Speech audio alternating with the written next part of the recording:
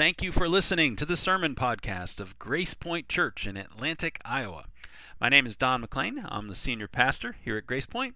If you'd like to know more about our church, you can check us out at gracepointatlantic.com.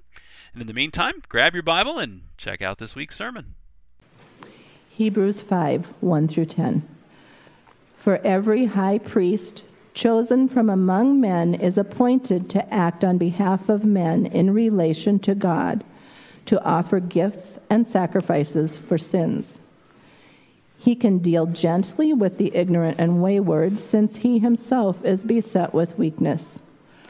Because of this, he is obligated to offer sacrifice for his own sins, just as he does for those of the people.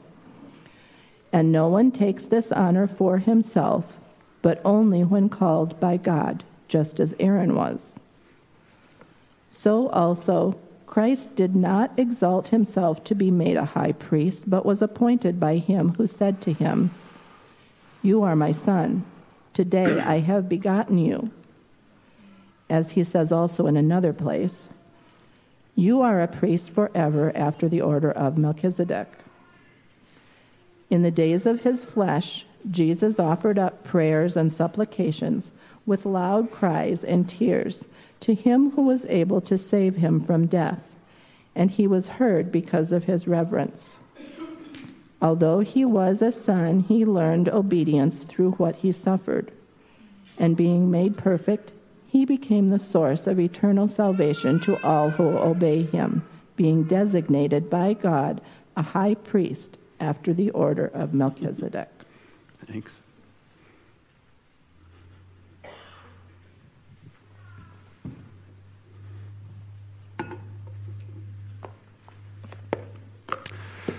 Well, good morning.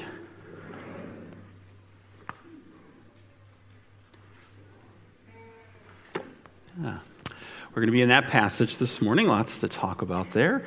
As you're maybe getting to that page in your Bible, if you didn't before, I just wanted to celebrate what happened yesterday with the Family Fun Day. Thank you so much to everyone who participated in that. Lots of people serving in it. Lots of people bringing children and grandchildren. We had over 100 kids here yesterday, just kind of doing some different fun things. But we also had we were passing out doing presentations of the gospel, and there was like an invitation to next week's Easter service, and just lots of fun things going on.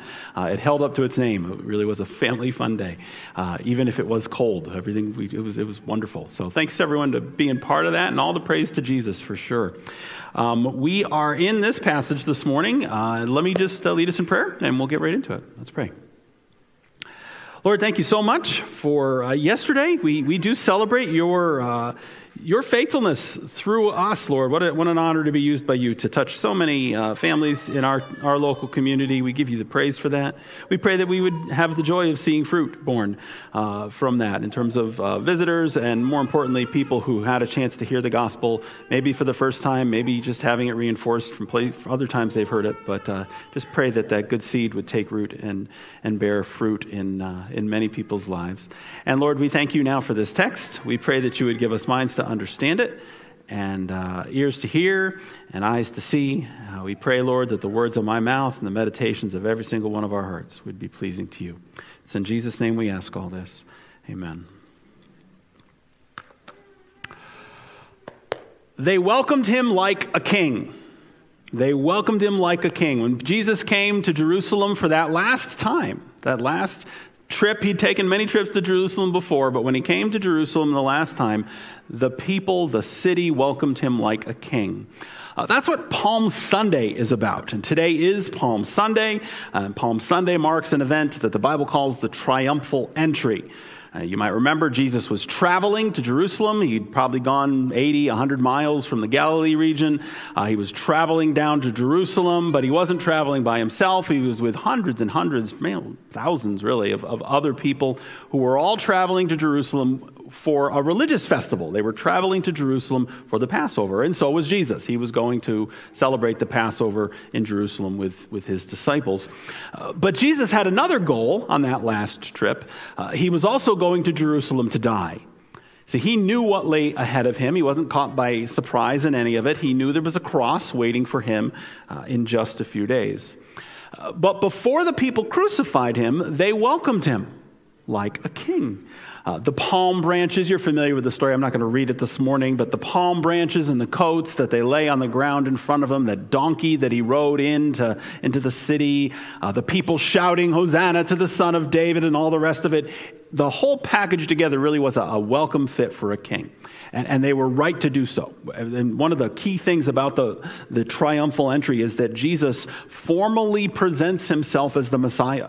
He really does. For those who had eyes to see it, he presented himself as the ultimate king of Israel. And that's what the Messiah is.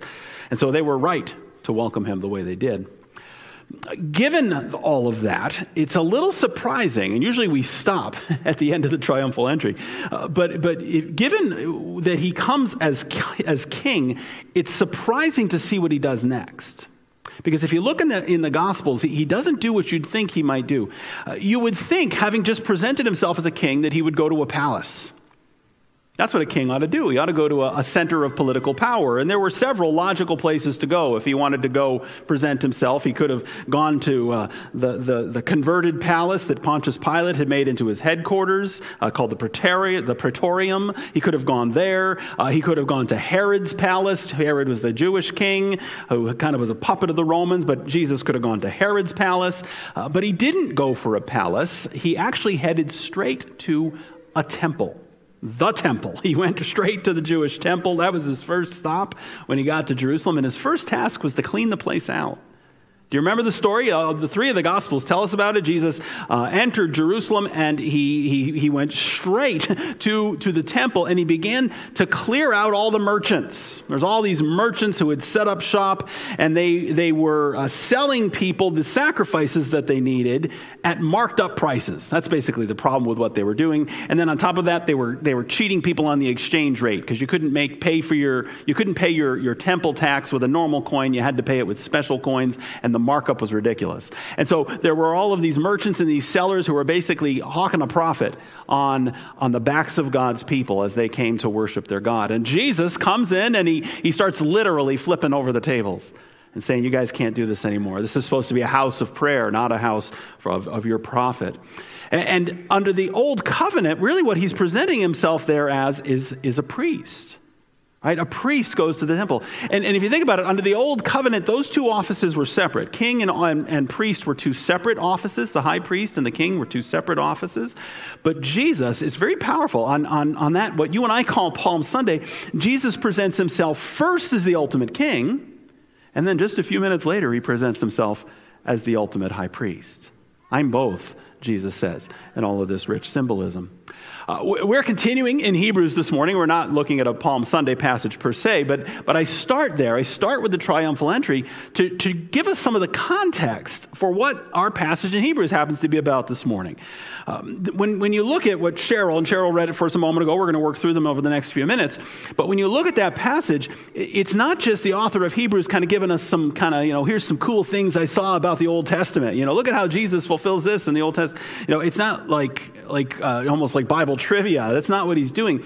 What he's showing us here in chapter 5 is something that's at the very heart of the ministry of Jesus Christ. It's really at the core of what he's about. So yes, he's the ultimate king, and we think about Jesus as that political ruler and the one who will come back someday and reign over the whole earth, and he is all of that, but he's also our ultimate high priest, which is very, very important to us as well.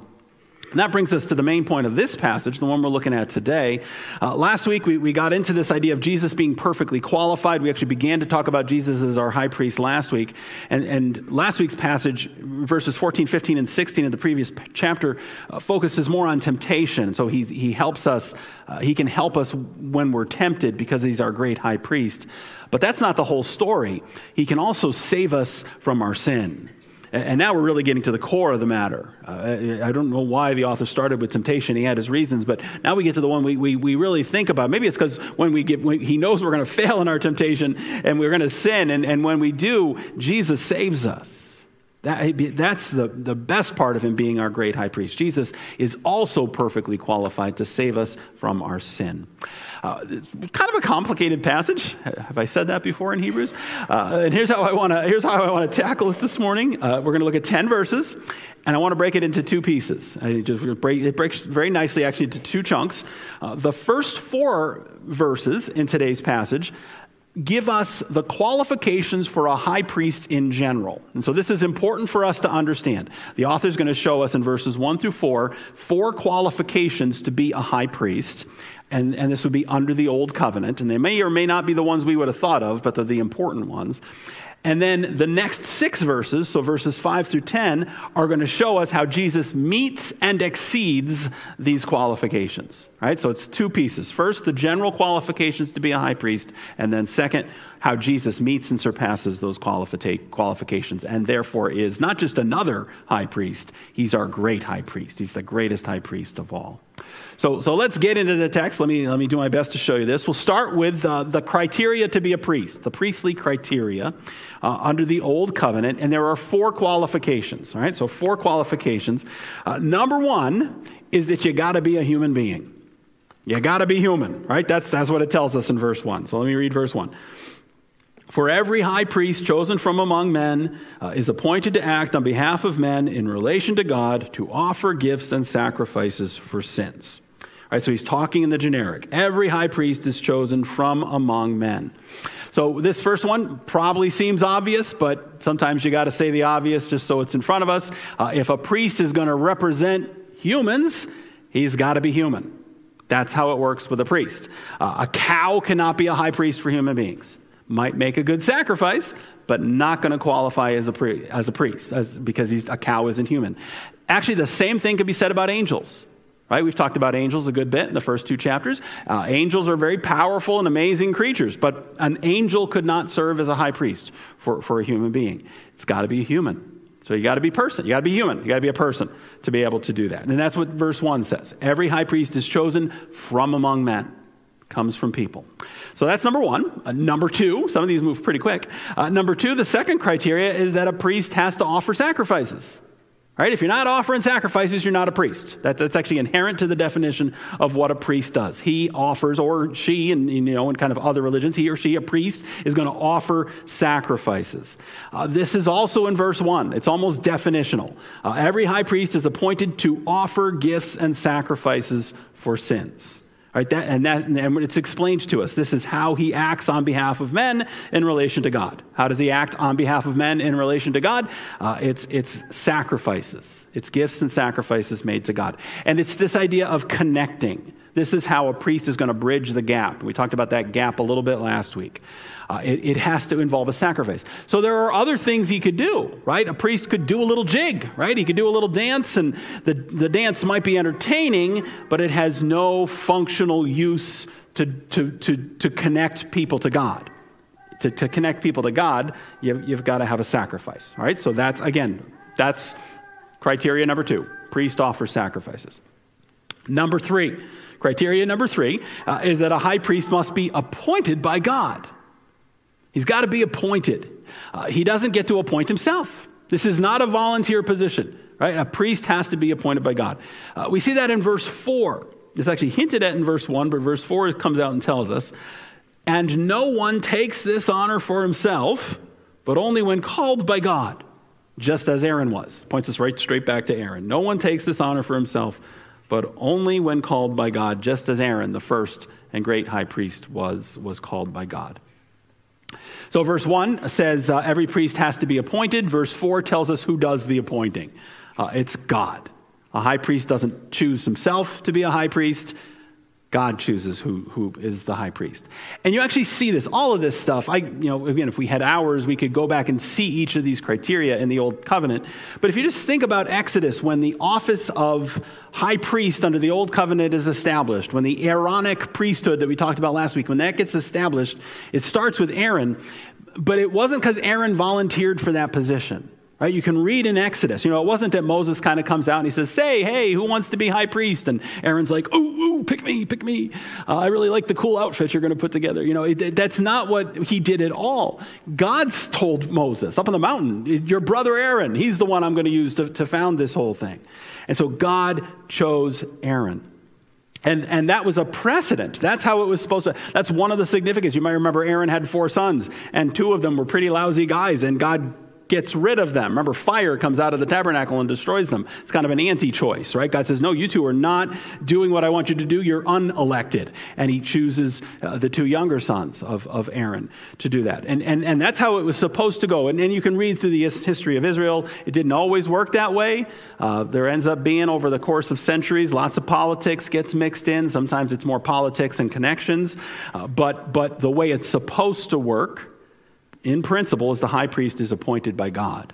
So that's criteria number 3. Priest has got to be, God's got to pick him. And then number 4, the fourth one, is that a high priest must, now this is the longest one, a high priest must deal gently with sinners. And this is the part that's going to connect us back to the stuff we started to get into last week. A high priest must deal gently with sinners because he understands weakness himself. That's the one that's talked about in verses 2 and 3. Let me read these 2 verses.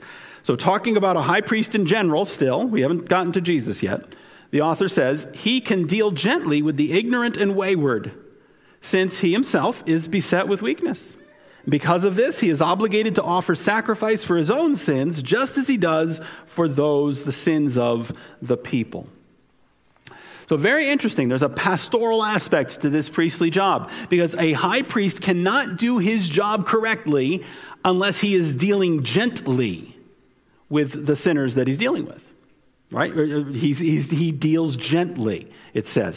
The verb here means it almost means to master your emotions. So whatever he wants to, he's going to master himself. He's not going to be harsh with these people or dump on these people. He's going to deal with them gently, it says.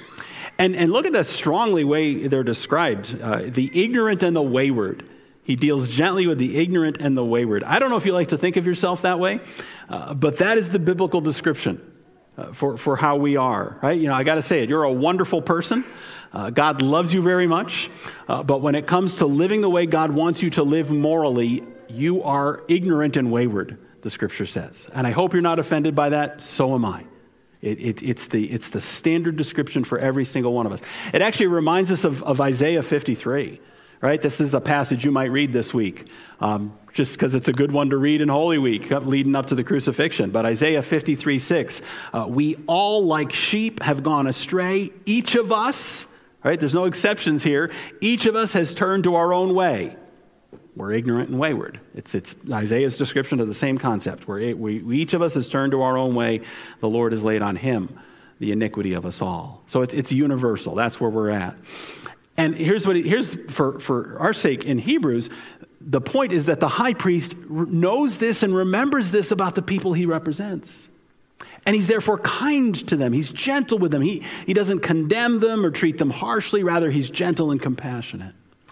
And the reason, right, the reason's very important. The reason he responds this way is that he knows he's in the same boat. That's what you get in verse 2. He can deal gently with them since he himself is beset with weaknesses. And so, this was built into the Old Covenant. So if you think back to your Old Testament and how the sacrificial system worked, before a priest could offer a sacrifice for someone else, he always had to offer a sacrifice for himself first. So if somebody came to the tabernacle and wanted to make a sacrifice for some sins he'd committed, the priest would have to offer a sacrifice for his own sin before he could offer a sacrifice for that person's sin. And so it was built into the system. The whole system was built in such a way that the priest was always reminded that he needed God's grace just as much as the person he was helping, because he too was dealing with his own sin. And so that's number 4. A high priest deals gently with sinners because he understands his own need and his own weakness. And so you got those 4 qualifications: be human, offer sacrifices, be appointed by God, and deal gently with sinners. Now let's talk about Jesus. All right, so that's the general. Right? The author lays out for us in 4 verses what the qualifications are. How about Jesus?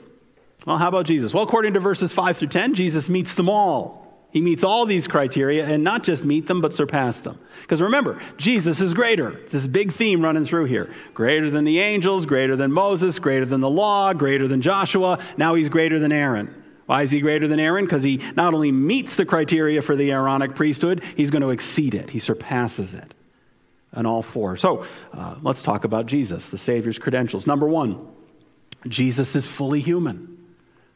Jesus is fully human. Are you tired of hearing me say it? It's a big theme in the first four chapters, and so I've talked about it a lot in the first four chapters of Hebrews. He's fully human. That's probably why the author doesn't talk about it in verses 5 through 10. So actually, I'm going to tell you now, of these four criteria I had up on the wall a minute ago, two of them are not in today's text. They're just broader context in Hebrews. So starting with this one, Jesus is fully human. He actually doesn't talk about the full humanity of Jesus in verses 5 through 10, probably because he talked about it so much already. I mean, if we haven't gotten it by this point, it's kind of shrug, go back to the beginning and read over again. It's probably his idea. We could go back. We could go back chapter 2, verse 9. For a little while, Jesus was made lower than the angels. And I think it was a whole sermon about how that means Jesus is fully human like us. Chapter 2, verse 14, therefore, since therefore the children share in flesh and blood. Remember, we're the children. He himself likewise partook of the same thing. Again, Jesus fully human. We looked at one of them last week, chapter 4, verse 15. Our high priest sympathizes with our weaknesses because he's been tempted as we are in every respect. And we talked about how that's connected directly to the full humanity of Jesus. He was fully God, but also fully human, fully man. And so he meets this first qualification. Jesus is fully human, right? He's fully human. But here's the thing. He's fully human without sin. Remember that from verse 16? He's fully human without sin, which means Jesus is actually a greater human. Who's the greatest human to ever live? It's Jesus. It's Jesus. Working in terms of the definition of humanity as God created us originally to be, Jesus is greater because he was unstained by sin. See, Aaron, you think about the first high priest, Aaron was a pretty godly man. He really was. Aaron was, he made some pretty big mistakes that golden calf, for instance. But fundamentally, Aaron was a godly, righteous man, but he was not without sin. Only Jesus ever qualified for that. And so Jesus meets and surpasses this first qualification. So Jesus is fully human and even greater. Number two, let's talk about the sacrifices. Jesus offered himself as a sacrifice. Right? And so criteria number two was that you offer a sacrifice. Well, Jesus offered a greater sacrifice. He offered himself. Our author does not spend time on this one either. Not here. Not in verses 5 through 10, probably because he's going to spend a lot of time on it later in the book. So we're not going to get there this spring, but when we get to chapter 8 and chapter 9, it's the whole point. The whole point of chapters 8 and 9 in Hebrews is that Jesus is not only the great high priest who makes the sacrifice, he is the sacrifice itself. Right? And so he is the greater sacrifice. Probably the zinger verse, the proof text verse for this is Hebrews 9:12. He entered once for all into the holy places, not by means of the blood of goats and calves, which was the old covenant, but rather by means of his own blood, thus securing an eternal redemption. And then 2 verses later, verse 14 of chapter 9, Jesus offered himself without blemish to God. That was the sacrifice. And so, did Jesus meet qualification number 2? You bet he did. Yes, he did. He offered sacrifices, only one, it was himself, and it was even greater. It was a far greater sacrifice than any that had ever been offered before. So that's the first two. The next two are in today's text, and these we'll focus more on these two, number 3 and number 4. So number 3, the third criteria, remember, is that the high priest has to be appointed, right? So he has to be appointed by God. Well, the author wants us to know Jesus absolutely meets that one too. Absolutely he does. Jesus was definitely appointed by God. And that's the point of verses 5 and 6. He says, so also Christ did not exalt himself to be made a high priest, but was appointed by him who said to him, you are my son, today I have begotten you. And he says also, the appointer says also in another place, you are a priest forever, after the order of Melchizedek. So a high priest cannot appoint himself. We picked that up from verse 4. Well, Jesus did not appoint himself. The author wants us to see that. Jesus did not exalt himself. He didn't take this honor for himself. If anybody would have been qualified to do so, it's him, and the Son of God, right? One of the three persons of the God, the one and only God, the triune God. If anyone could have appointed himself, it's him, but he didn't. Instead, he waited for the Father's appointment. Right, so the Father appointed him. And that's where these two Psalms come in. You might recognize them because they've both been quoted already in this book. The first quote is Psalm 2:7. That one's been quoted directly. The second quote, the one about Melchizedek, comes from Psalm 110, and that's verse 4. He hasn't quoted verse 4 yet, but he quoted quite a bit from Psalm 110 earlier in the book, back in chapter 1. And so both of these, how do these prove anything? Well, they're both messianic psalms. Psalm 2 and Psalm 110 were both understood by Jews and right away by the earliest Christians that these, yes, they had context, original context. They were both about the king of Israel and had things to do with the king of Israel. But then, more importantly, they looked ahead to something about the Messiah. Psalm 2 is like that, and so is Psalm 110. And so our author grabs... He actually is very interesting. He grabs actual narrative from God. So words of God is what he actually quotes, not the narrator saying God said. He just grabs God's words. And what that does is it reinforces. So it's almost like you can hear God's voice speaking. You are my son, and you are the priest I appoint in the order of Melchizedek. And so his point is that God himself, and you get echoes, I don't know if they're intentional or not, but you get echoes of the baptism where God says from heaven, this is my beloved son, and with him I am well pleased. God himself appointed Jesus. Let me say one quick word about this guy Melchizedek. Melchizedek. Such a fun name to say. I'm so glad we get to Melchizedek. Melchizedek, you meet him way back in Genesis. You meet him in, I should have looked it up. I think it's like Genesis 16, might be 18, somewhere in that part of Genesis. And you meet him in Genesis. He's talked about 8 times in Hebrews, the name Melchizedek is used. 2 of them are in today's passage, but most of them are in chapter 7. So I'm not actually going to say a whole lot about Melchizedek today because we're going to need to do a whole sermon about Melchizedek when we get to chapter 7. But let me just tell you, spoiler alert, here's the big deal about Melchizedek. Melchizedek represents a priesthood that transcends and surpasses the priesthood of Aaron. That's really why Melchizedek matters in the book of Hebrews. The priesthood of Melchizedek, we'll learn when we get to chapter 7, came before the priesthood of Aaron. It was before it, and therefore the author is going to reason for a couple of different reasons. He's going to tell us it is therefore greater. So the Aaronic priesthood's pretty great, but this Melchizedekian priesthood is even greater. And as far as we know, only 2 people ever sat in that office. It was Melchizedek, and then it was Jesus.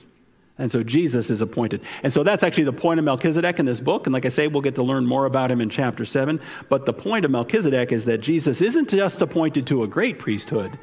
He's appointed to the greater priesthood. And so again, Jesus is greater.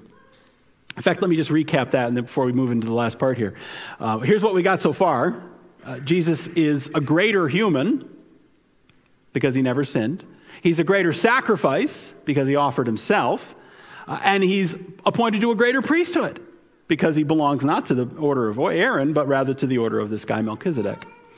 So is he qualified, right? So number 1, number 2, number 3, check. He's qualified.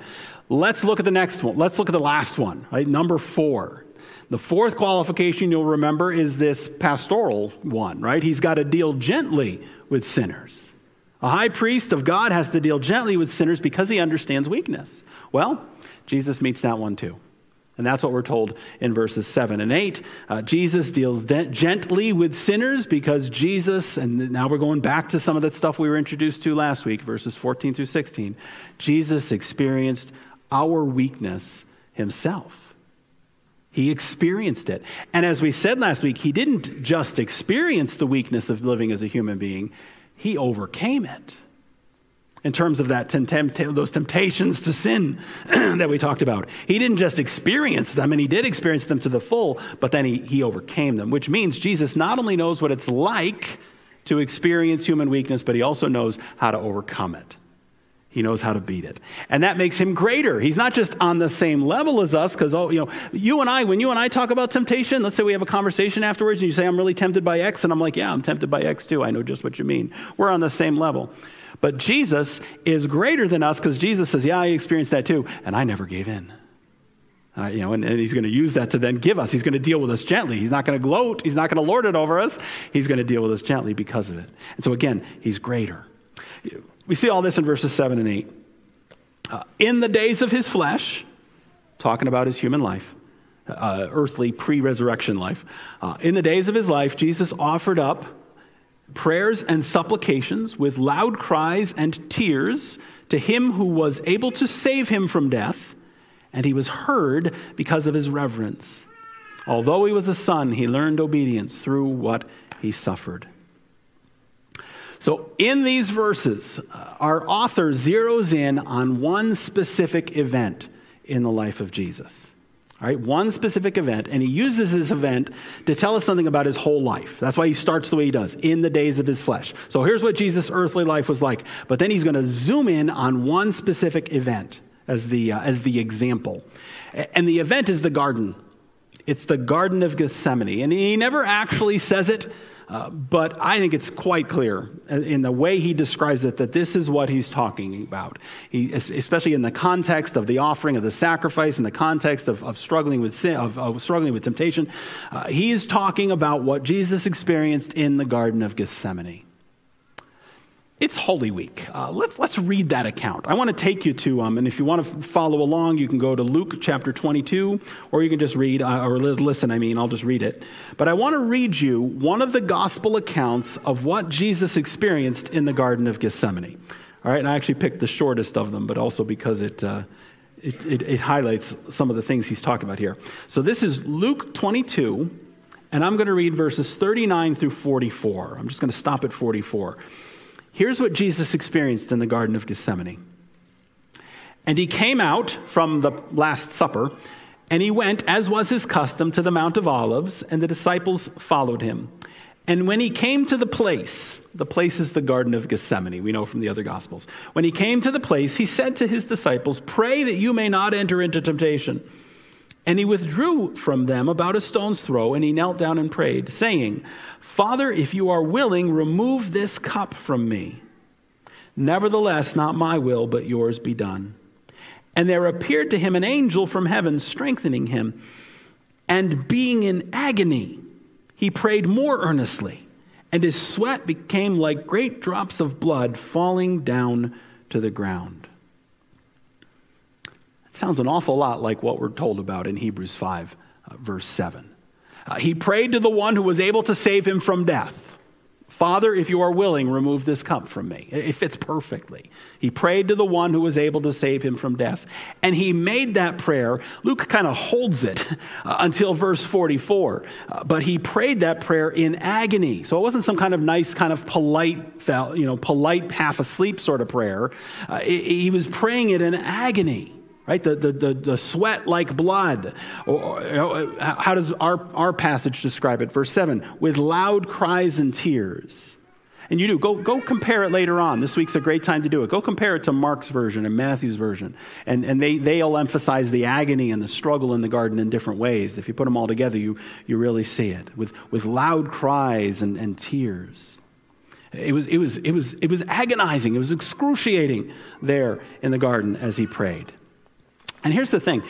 If we're not careful, it's easy for us to misconstrue, to misinterpret the source of his agony. Right? It's very easy to do so. After all, we know where this thing is headed. Right? We know where it's headed. We know that he is, just a few hours later, going to be beaten mercilessly. He's going to be abused. And then he's going to be crucified. And crucifixion is basically death by torture. That's how crucifixion worked. A person was tortured to death. We know that's what Jesus was facing there in the garden, right? And so when we read this, we assume, we know the descriptions. We've heard perhaps sermons kind of describing at length kind of how hard and awful it was. And so there's this part of us that assumes when Jesus is agonizing in the garden like that he's responding to the anticipation of the physical and emotional trauma of crucifixion. Like, that's a very reasonable thing for us to think. And I will say that may well have been part of it. I mean, Jesus knew what crucifixion was like. He grew up in an occupied territory of the Roman Empire. And the Romans, they were not chintzy with, they were not stingy with crucifixion. They used it a lot to intimidate the people they ruled over. So Jesus had certainly seen crucifixions over the course of his life. So that had to have been in his head, the physical and emotional trauma he was about to go through. But here's the thing. He was also bearing an even heavier burden than that. The scriptures tell us this. As awful as all of that would be, he was also bearing the burden of our sin. That's what he's bearing. And that is what almost brings him to the breaking point. It wasn't the burden of crucifixion. It was the burden of our sin.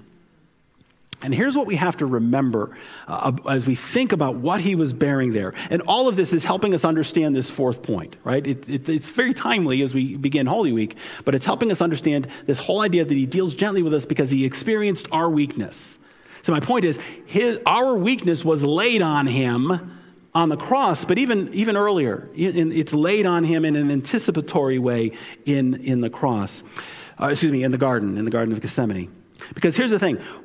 We bear the burden of sin. We know what that's like. We've all experienced it, right? And so when we sin, we very often, especially for us as Christians whose consciences are no longer seared, we know what it's like to feel guilty. We know what it's like to feel ashamed of what we've done, to be embarrassed of something we've done, to, that sense of regret. Oh, I wish I could go back and unsay those words or undo that thing. We know what that's like. We know what the experience of sin is like. But we only know it for one person. Right? I've only ever borne the sin directly of one person. It's myself. It's my own. And then maybe if a family member sins, maybe there's kind of a secondary sort of experience with them because I love them. But really, whose sin have I ever borne? I've only ever borne my own sin. But Jesus, here in the garden, he's experiencing the burden of everyone's sin.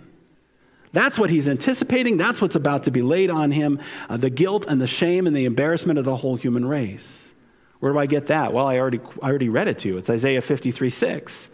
We all like sheep have gone astray. Each of us has turned to our own way, and the Lord has laid on him the iniquity of us all. I really appreciated how one of the commentaries I'm using is written by this guy, Ray Stedman. He was a pastor and a scholar, and those are the ones that usually get it the best, in my opinion. Here's how Stedman summarizes this point right here. He says, no sinner on earth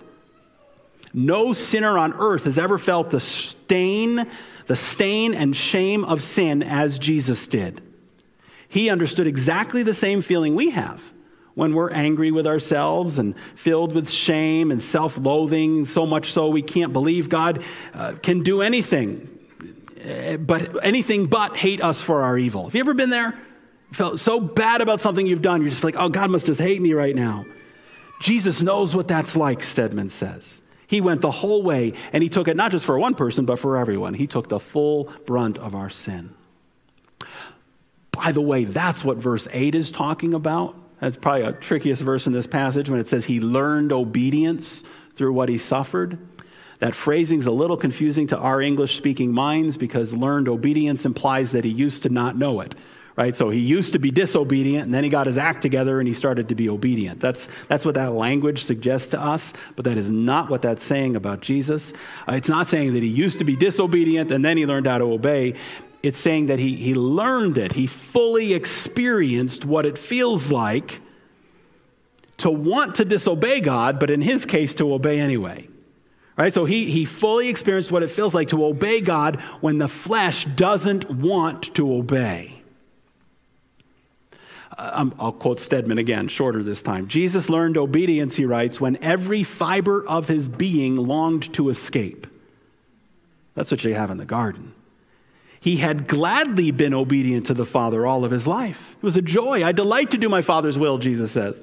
But in Gethsemane, it was hard, excruciatingly hard for Jesus to accept God's will, just as it often seems hard for us. You ever been in that spot where it's hard to do God's will? And maybe you gave in to the temptation, or maybe you withstood, but either way, it was hard. That's what Jesus learns in the garden. He learns that full experience, that full weight, that full burden of how hard it is for human beings to obey the Lord. That's what he felt, and that's why he's so qualified to deal with us. He's so qualified to be our high priest. He does deal gently with us. We who are ignorant and wayward, right? I talked about this last week. He doesn't scowl at us over our temptations. His lip does not curl in disgust when we sin. No, the scriptures tell us our Savior is compassionate toward us. He's kind, he's patient, he's merciful. He treats us with tenderness and encouragement. I'm sure I've used this sort of picture before, but it's so helpful to me personally, you got to listen to it again. Imagine a parent, right? Imagine a parent and mom or dad, and there they are with a little toddler, except she's kind of pre-toddler. She's not toddling yet. She's trying to learn how to toddle. And there she is. She's just learning how to walk. Right? But when when there she goes, she takes a little step, and what's she going to do? She's going to fall. Right? She's going to fall because we always fall. We always fall when we're learning to walk. It's just how I don't think any human beings ever just kind of just stood up and started walking. So it's not. There's always stumbles. There's always falling, right? And so she's inevitably. Here's this mom, and she's there helping, watching, and she's letting her start to walk, and then she falls over on her face. What's mom going to do at that point? Is she going to go all drill sergeant on her? Get up, you little weakling. Let's go. Is that? No, that's never what, no parent would do that. No dad, no mom would do that. No grandparent would do that. No, you get down. You're like, all right, you can do it. Come on, let's get up again. Here we go. Let's try again. You made it 2 steps. Let's see if we can go 4 this time. Oh, you fell again. I'm not saying God winks at our sin. He doesn't. But that's his attitude toward us. Right? That's his attitude toward us. It's that kind of a sense. Because again, I think of what Jesus says in Matthew 7.